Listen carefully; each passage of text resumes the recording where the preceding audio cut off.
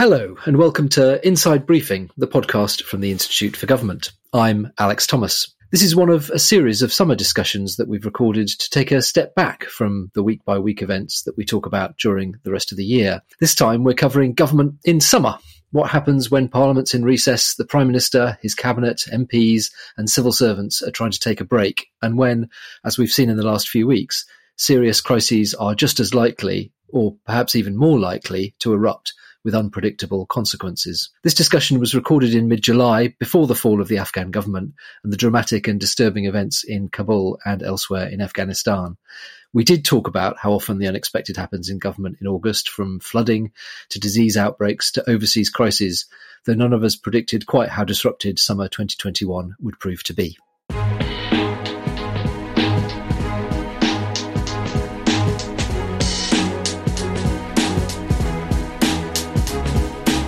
Hello, and welcome to Inside Briefing, the podcast from the Institute for Government. I'm Alex Thomas.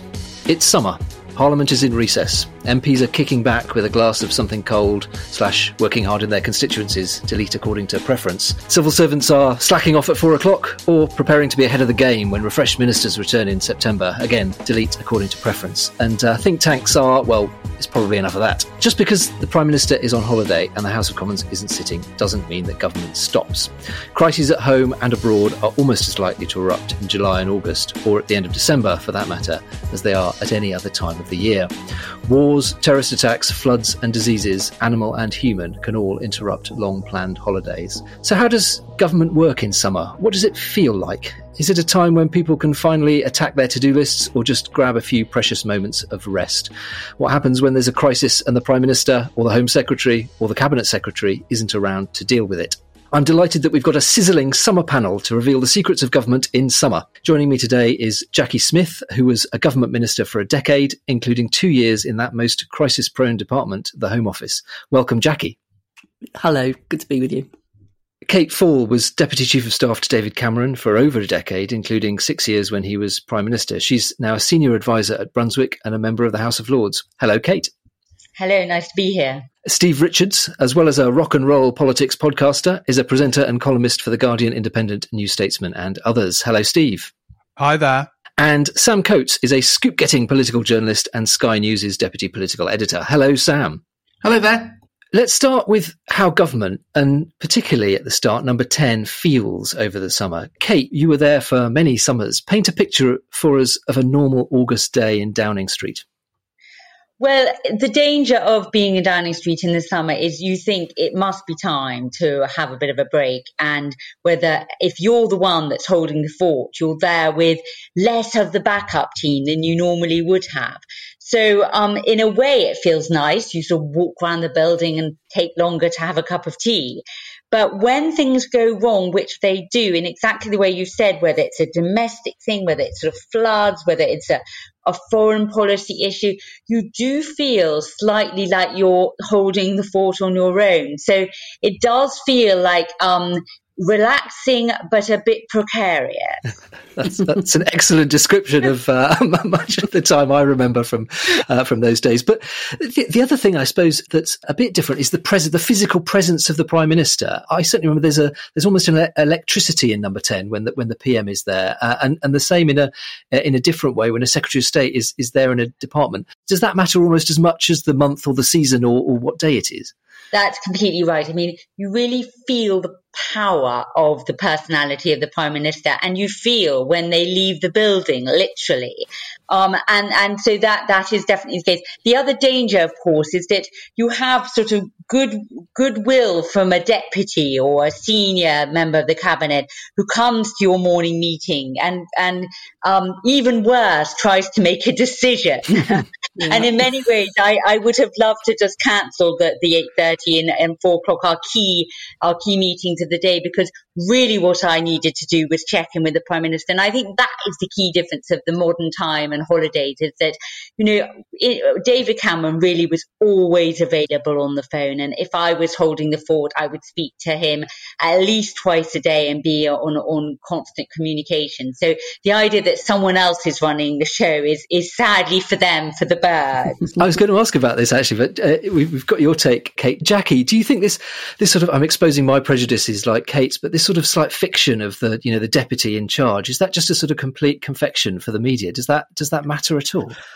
I slightly think it is a confection, although don't tell John Prescott that I said that, because he always did believe that he was the Deputy Prime Minister. And in fact, he did summon people and in fact ring you up and give you a telling off if he thought that things weren't going as they should have been. So I think it partly depends on who the deputy is, to be frank.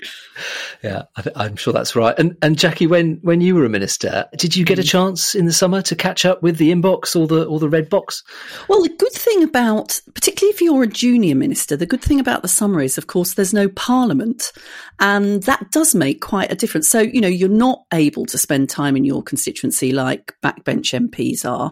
You will still be in the department. If, like me in my very first job, you get appointed just before the summer recess, and certainly when I was in government, the Prime Minister did have a bit of a tendency to do that, to do reshuffles in July, then you're spending your time actually getting to know the job. If you're in the job, you're just taking a massive breather that you're not having as a more junior minister to keep rolling up to Parliament and doing adjournment debates and answering questions and all the rest of it. So you're working, you're going out and about more, you're doing some visits, and yes, you are able to just slow things down a bit and have a bit more of a think about what's going on. That's interesting. And Jackie and Kate, you're now liberated to answer this cheeky question. Is it quite nice when the boss is away? Jackie. Do the mice play, are you asking? Well, it does feel, even so, if I think about, it depends on the boss, because to be honest, my first ministerial job, David Blunkett was the boss. It never felt as if he was away, even if he wasn't in the building, because he was such a big sort of character around the ministerial team. It's quite nice, but I think, as Kate says, also slightly scary to be a junior minister with responsibility for things that might be happening in the department. And of course, it's different depending on what department you're in. When I was in education, quite a lot of people would be around anyway, because of course, halfway through August, you then have 2 days of exam results where you've got to be there anyway, responding to the exam results. Whereas when I was at, let's say, trade and industry, it was a much calmer during August, with the exception of the time when everybody was on holiday. I don't even remember what it was now happened. And because I had been foolish enough to go to Wales rather than abroad, I was the one that had to do the Today programme interview, which basically, because it was the good old days, involved me finding a cafe with a fax machine so that the briefing could be faxed to me, that I could read, before I then found a place near my caravan where I could actually get enough phone signal to do this blooming interview the next day. Now we're gonna come on to holiday destinations later, so that's good evidence for that. Steve, you've written a lot about different prime ministers, and we got a hint of that from Jackie and Kate there. How did they differ in their approaches to summer holidays? I mean, Brown and Thatcher didn't even seem to enjoy them, whereas Blair, Cameron, and Johnson kind of seem that they do. Yeah, I mean, it's partly a test of whether prime ministers can really compartmentalise and decide a holiday is a holiday and they're going to switch off. Famously, Margaret Thatcher and Gordon Brown quite often returned early from holidays. In her case, because she was bored; in his, because he desperately wanted to prove he could respond to any crisis. I remember him being, Gordon Brown, photograph looking awkward, I think in somewhere in Suffolk, the first summer he was prime minister, with sort of awkward jacket, trying to enjoy himself on a beach or something. Within a day he was back, because foot and mouth had erupted briefly again. And Thatcher was back all the time. The others could compartmentalise and switch off and relax, although there's something weird about August. A, quite a lot tends to happen in August anyway. And B, even if it doesn't, I think a lot of prime ministers, the book I wrote about prime ministers, one of the things I was most struck about is quite a lot of the time they're miserable, anxious, and neurotic. And after July, they think, well, that's it. The hot summer season's gone. I'm survived. And yet somehow when they come back in September, there's an air of crisis around. Not necessarily precise, but weird things happen in August that trigger the then much more intense autumn political drama. It's really interesting. It shows how central the Prime Minister is in our system, I suppose, as well. I remember a cabinet minister saying to me in 2007 that they took the call from Gordon Brown, and he said, "I'm coming back." Everybody around the room's heart sank because although it's probably the right thing to do, it was definitely his style. Sam, what about the Westminster lobby? How does that change in summer? Is it more relaxed, more on the lookout for silly season stories, or are they using the relaxed holiday vibes to trip up ministers? God, no. We're recording this in mid-July, and already the pre-summer tension, I can feel it in my stomach. It applied much more in my days working for the Times newspaper than it does now. But oh my God, I hate the summer, probably for the reasons that other people on this podcast hated the summer as well. But you've got to picture the scene. What happens in the summer is that your little political teams get cut in half or more. So there's only one or two of you there Monday through to Friday. There are no MPs, there are no ministers, there's no business, there are no daily briefings, there's no statements. But the newspaper comes out 7 days a week, and you're still expected to produce the same amount of content that you did before. There's still a front page every day, and there's still news editors asking what you're going to fill it with. And you're right, less happens in August. So all our beloved specialists in other non-political areas take it off or produce next to nothing, arguing there's nothing on our patch. So it all falls to us. And that's where our piece of cloth turns into a piece of string, and you have to stretch it as far as you possibly can in order to get over the line and get through each day. It was about as horrible and as tense a period in journalism as I can remember. And there would be absolutely no credit for getting through it, because your more senior colleagues would waft back in early September, declare they were in charge now, and erase the August from memory.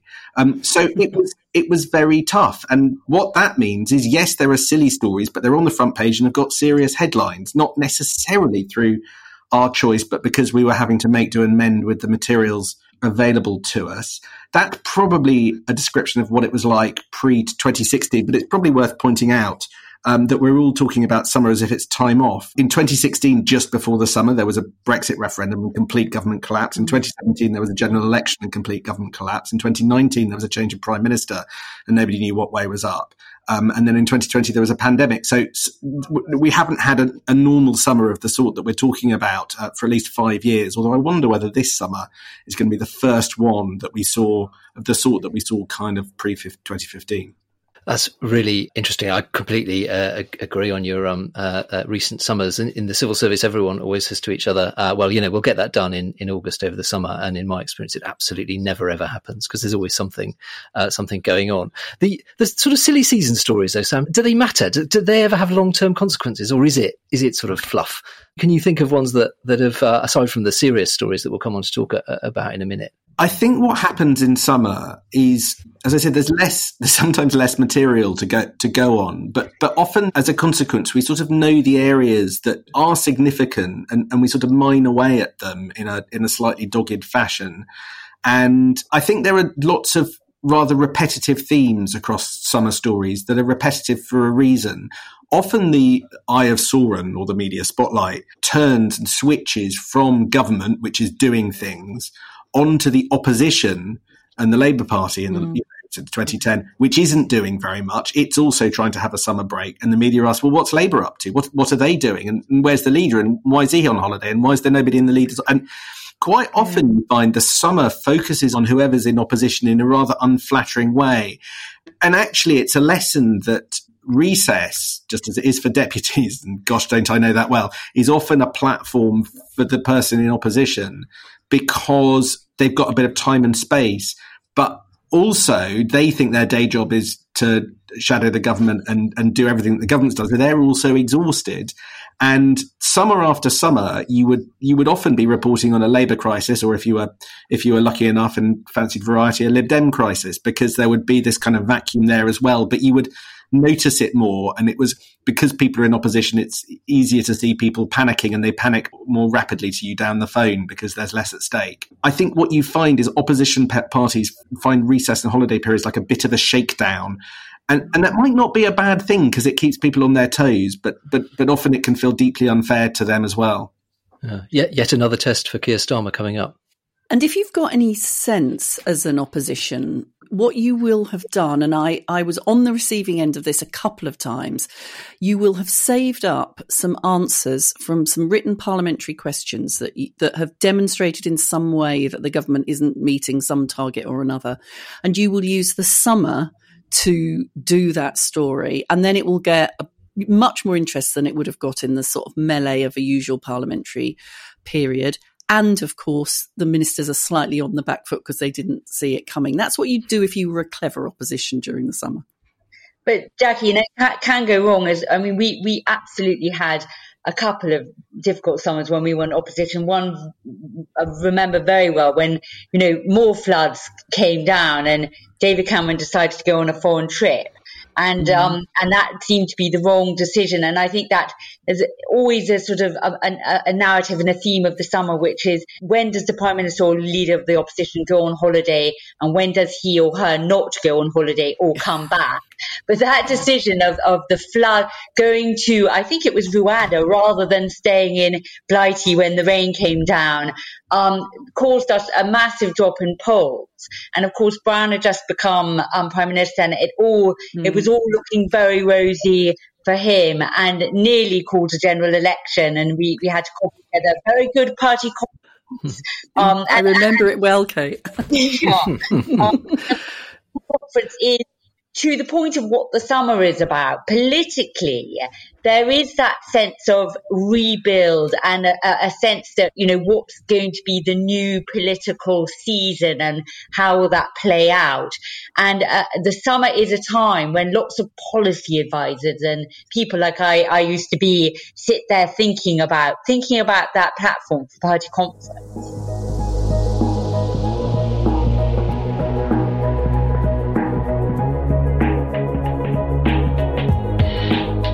Let's move on a bit to dig in some more detail about when crisis hits. So, Jackie, it's August. You get a call from a private secretary somewhere and something is kicking off. What happens? So let's think about 2006, where I was actually the chief whip, not the Home Secretary. But if you remember, in 2006, you had two things that were particularly difficult to handle. One, politically, around the Lebanon war in 2006, when Tony Blair essentially rode in, the argument was behind the US position. There was a lot of ill feeling amongst Labour MPs, even the suggestion that there was a split in the cabinet between what Jack Straw was saying and what the Prime Minister was doing.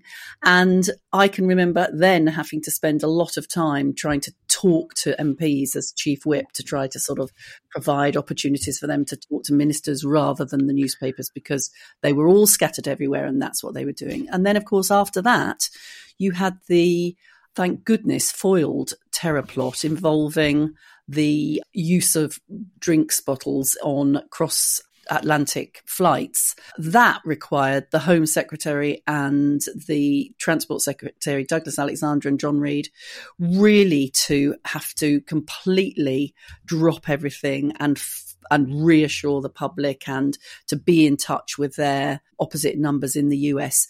To a lesser extent, that was a bit similar to what happened to me straight after I became Home Secretary, although that wasn't all, that was still whilst Parliament was sitting. You don't have people so closely around you, particularly your MPs, and that can be either difficult or potentially sometimes a benefit if you've got something like a terror plot that you're trying to deal with. And so much of politics is personal. Steve, do you think the British sort of state is well equipped to deal with these kind of crises? I mean, are people around? Richard Wilson tells the story of when 9/11 happened. The Prime Minister was away and at the TUC conference, I think, and it was left to him to kind of galvanise the system. Is the British system good at dealing with crises when the key people are absent? No, because the British system is a curious sort of hybrid in effect. I mean, it is theoretically a party-based system, but the culture is almost presidential. So if there's a crisis, the big decisions require a hyperactive prime minister. And if that hyperactive prime minister is on holiday, it becomes very difficult, though not impossible, actually, given modern day communications. But as Jackie and Kate were saying, and I think you confirmed, when the prime minister is physically around, that in itself makes a difference. He or she can galvanize more effectively than having a Zoom from their holiday hideaway somewhere. So in that sense, like so much in British politics, it really does depend, or English Westminster-based politics, on decisions from a prime minister. So he or she needs to be around and can't be all the time, or else they'll go crazy. So no, it's not well equipped in that sense. And do you think it would be better if we had a sort of more formal system of deputies? I mean, we talked about it a lot when Boris Johnson was very ill with COVID and Dominic Raab stepped up. Do we need to be a bit more kind of systematic about this, or is it in the end always going to come back to the PM? I think there is a case for a much more formalised system because, as I say, they can't, even if they're fit, they can't be here all the time. We saw what happened when one became very, very unfit. So, yeah, I think there is an overwhelming case to formalise that role. And the criteria should be, is someone capable of rising to prime ministerial challenges from that position? Now, that will cause all kinds of internal tensions because he or she will be seen as the likely next prime minister, etc.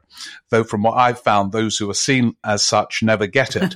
But, yeah, I think given the dependency of the British state or the Westminster-based bit of it on prime ministerial decisions, to have a deputy, unlike with Dominic Raab, who just sort of seems slightly overwhelmed, not surprisingly, by the crisis that erupted around him when Johnson was in hospital, is sensible.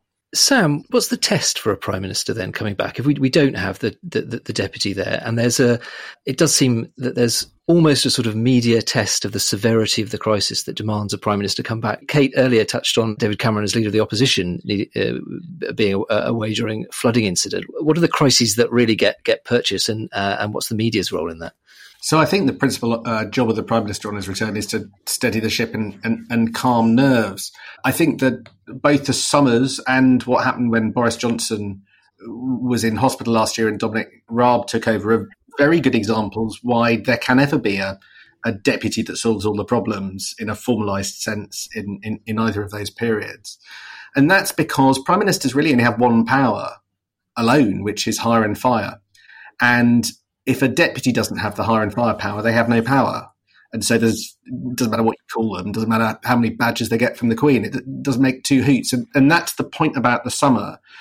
If there isn't somebody looking over people who are, playing a little bit around the edges naughtily as ministers and MPs and all the rest of it, and them knowing that there's any consequence for that, then there isn't really anyone at the top of the tree. So the moment the Prime Minister comes back, and the chief whip comes back and the sort of reporting system comes back, often just merely their presence will steady the ship and at least provide direction that had been quite hard to get while they weren't there.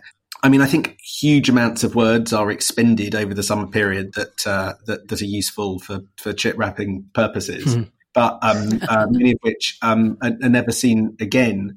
It wouldn't be the worst thing in the world for politicians to think about where they are as part of the national conversation and story and be able to tell a bit more over the summer, because they do have, as Jackie says, a platform that could be used. And I think the thing that depresses me about the way politicians approach the summer, if I'm being blunt, is that they get more timid when there's an opportunity for them to not more bold and not kind of, but just to set out their arguments a bit more. We live in a sort of, a better's paradise for politics at the moment, where the people who do, make the bolder arguments more get a lot of space for them. But the entire incentive structure within our political system is to be utterly cautious. And if the boss isn't there actively shaking his head saying, go on, go and do that interview, go and say that, then a lot of politicians, frankly, just shrivel up into little walnuts and don't do anything for as long as possible. I think that's a really interesting challenge from Sam. And I was sort of racking my brains as to, well, why didn't we do that? And of course, one of the reasons you don't is because the British political summer is quite overhung by the prospect of party conferences coming. And so one of the things you do, particularly towards the end of the summer, is you're beginning to think, the Prime Minister is beginning to think, if you're a Secretary of State, you're beginning to think, what am I going to say at conference? What are going to be my big announcements? And if you've blown all the good stuff before you get to party conference, then to a certain extent, the way in which the political calendar works means that that's the point which you're sort of working up to. So you'd be unlikely to do it in August. But I think it's a really interesting suggestion, Sam, and an opportunity missed, it appears, doesn't it? Can I pick you up on one thing on that, which is really, really interesting, and I think it's a live lesson now, particularly for opposition parties, but for everyone, which is you don't need to spend like August going around making new announcements. You can almost just repeat a best of that people missed so much in politics. Daily speeches in the House of Commons, daily speeches by cabinet ministers, that if we even managed to scroll through once a speech on our email as a triumph, just rerun the best bits of what you think went well, and people will repeat it as new. And even that would be pass a bar higher than many of the summers that I went through. This is free political consultancy you're offering, Sam. The other advantage of that is, on the whole, too much weight is put on the party conferences. Now, sometimes they really do change the tide. And Kate mentioned the 2007 Tory conference, which was so important in deterring Gordon Brown from calling that early election, which the Conservatives might well have lost. But most of them, there's too much weight attached to them. And there's a slight danger now in the framing of the Labour conference, that this is make or break for Keir Starmer and all. We've got one speech and a few interviews. So of course it shouldn't be make or break. And if there was a sense of momentum towards a party conference, the party conference would look like a more natural stepping stone onto the next big moment. Whereas at the moment, certainly for opposition parties and to an extent the government, they acquire such importance, and that if they go wrong or are anticlimactic, that can have really severe consequences for a leader. Steve, I would say that I think that's absolutely right, and even more so for the opposition than for the Prime Minister, just because you have so fewer opportunities for that level of coverage, the bigger platform.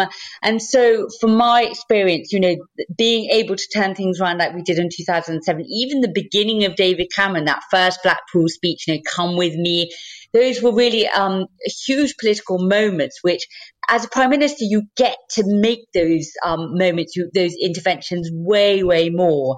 And therefore, I think the party conference thing, in a funny way, is a more stressful and important summer for of planning for the opposition than it is for the Prime Minister. I'm just going to bring us back to crises and the summer, because party conference, we need a party conference special IFG podcast, I think. Kate, you were in Number 10, as I said, through a number of summers, and it strikes me there are different types of crises. There are political crises that might erupt over the summer. I was thinking, this is one for Jackie really, but David Miliband in 2008 publishing an article in The Guardian that seemed like a leadership challenge. Then there are the domestic crises like flooding or animal diseases. And we haven't talked much about foreign affairs and international security crises. David Cameron had to deal in August 2013 with Syria and the use of chemical weapons in a recalled parliament. Can you give us a sense of how those crises sort of differ when you're sitting in Downing Street in August? Well, the first thing is, of course, people are often all on holidays themselves. So for the Syrian crisis, I think I was in Ireland with my children, and you feel the emails, coming. Your own switch will put you on, as you know, at a drop of a hat, and you'll gather on the calls, and they get faster and faster, and you feel a momentum growing in a crisis. And one of the key questions in these political crises over the summer is, if the Prime Minister isn't back home, when does he come home? Because of course, if you come too quick, it looks like you're panicking, and you can't, back to earlier conversation, you have no boundaries, you have no life. If you come too late, it looks like you're chillaxing and don't care. I think that with Syria, that it was, of course, the environment and the climate to that was terrible. People dying from chemical warfare. We were involved, of course, all the time with Obama, and we were watching what he was trying to do. But the real drama was around the parliament, bringing parliament back to try and get their support. And that was a parliament which always was, in a way, that the memory of Iraq loomed over it. And I came back, I hummed and hawed, and then decided I had to come home with my children. And I remember coming into Number 10, everybody sitting around saying, we've got the support from Ed Miliband, it's going to be okay. And I thought, really? And I sat there with David Cameron while we talked to MPs right through the night, and we were never going to get that vote. And it unraveled very, very quickly. But the drama was all around Parliament and MPs, and many who felt just very anxious in the leftover of the Iraq experience. And do you think the fact it was summer, the fact that Parliament was recalled, made a difference there? I'm not talking about the numbers necessarily. I mean, it's a huge decision, but the environment and the context for the decision making. It felt like lots of people on their own, talking to people, obviously. So you're not there. You can't see people. You can't look at them. I think that, things unraveled quite quickly when Ed Miliband decided he wasn't able to support. I think there's a febrile atmosphere around it of people coming back from holidays, flying in or jumping in. So it does create more drama, I think, recalling Parliament like that.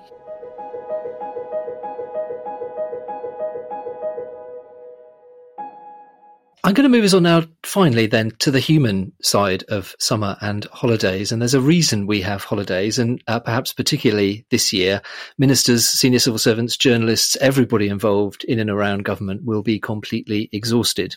But Sam, the press still has a go. Does it matter if Boris Johnson lives it up in luxury as long as he pays for it, or MPs disappear off for long breaks, whether they're hard at work in their constituencies or not? Do you think it's time to cut them some slack? Well, I think that what summer does is, in the absence of defined events, it scratches away at the things that it knows could be a problem. And so I think summer will always end up being a very good test of the bits that everybody sort of can smell aren't working so well, simply as people in the media hunt for stories because there's nothing else to write about. So it's not overly cynical. It's just the reaction of people trying to do their job. And actually, it can quite alight on issues that aren't going terribly well, but haven't got a great deal of attention. The way you frame that question is a really good example, okay? Because you're relating on, does Boris Johnson take freebies, right? That's a question in the public mind. Watchdogs have said sort of yes, no, maybe, some qualified problem about it. Kate's talked about David Cameron, does he chillax too much? There's questions, we know what the kind of, what the vulnerabilities are.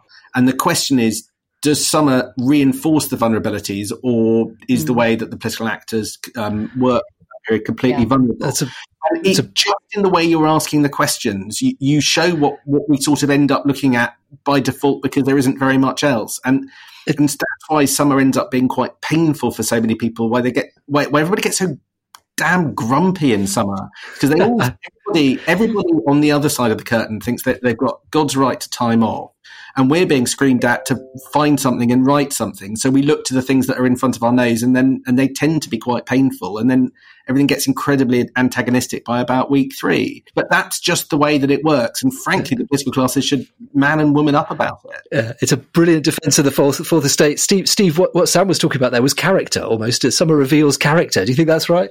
Well, in terms of holidays, it shows how leaders are perceived at any given time. So if they are incredibly popular, they can get away with having lengthy holidays. And by the way, I think they could all wholly justifiably get away. But so to give a really interesting example, just before the 97 election, over the Christmas New Year before that 97 election, Tony Blair, who was ultra cautious about taking any risks, went for a holiday in Australia for 3 weeks at the depths of a bleak British winter. And I read a column saying, it's very interesting, no one's criticizing him for doing this. There's no, he's in luxury while we're in the dark winter of Britain, because he was so popular. He was so far ahead. He felt he could do it. He felt he needed the holiday, and he came back suntanned, and it didn't matter.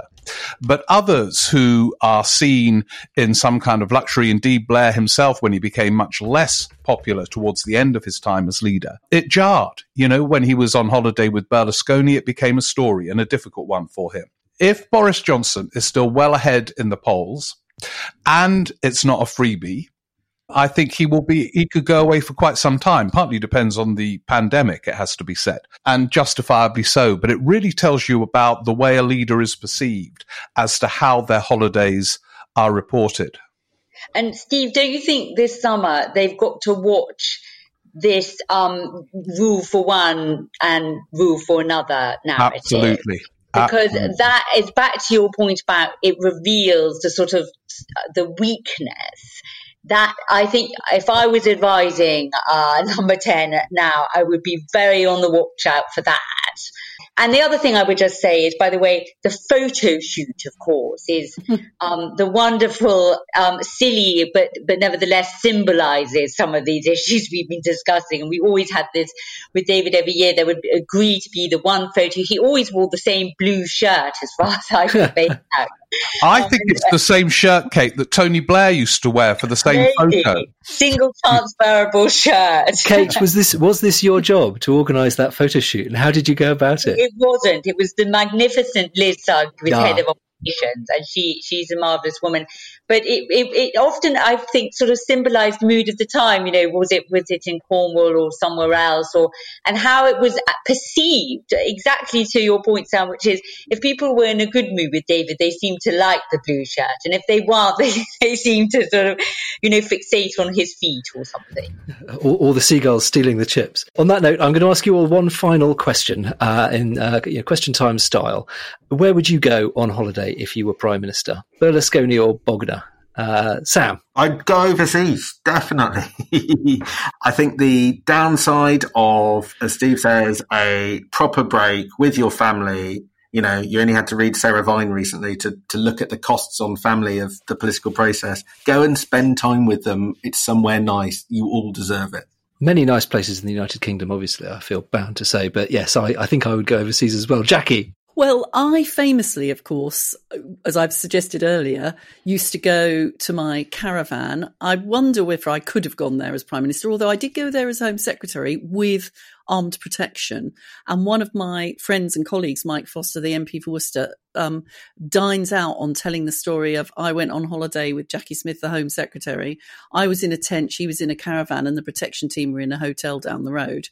And that was what happened. And I also used to say, of course, I was the Home Secretary, so I was in a static caravan, whereas Margaret Beckett was the Foreign Secretary, and famously she was in a caravan that moved around the continent. I can't wait for the podcast to come out. Steve? I agree with Sam. Get out of the country, go somewhere and have a rest. I think this will be wholly accepted. Actually, Kate's absolutely right. They've got to avoid this one rule for everybody else and a different rule for them. However, if it's part of the sort of within the rules of how anyone else could travel at the moment, they could do it. I mean, Johnson and his now wife tried Scotland last year with a tent and a sort of house lurking nearby, and it was clearly a disaster on many different levels, and they had to give up. So, yeah, I would do it and not feel too worried about it. They would have to do that sort of Cameron Blair photo with Johnson having coffee or something on, and then I think they will be left in peace for a bit at least. And Kate? I would send them to Northern Ireland, to Donegal, which is a beautiful place, and hopefully help save the Union at the same time. Have some discussions on the protocol. That's an excellent suggestion, perhaps with David Frost. Well, that's it for this edition of Inside Briefing. Thank you so much to Kate Fall, Jackie Smith, Steve Richards and Sam Coates. If you enjoyed this podcast, then head to IFG Live, our sister podcast channel. You can review the events of the past year and look forward to the new term starting soon. And remember to check out all our work at www.instituteforgovernment.org.uk. And whatever you're doing, however many lateral flow tests you've taken, enjoy the summer.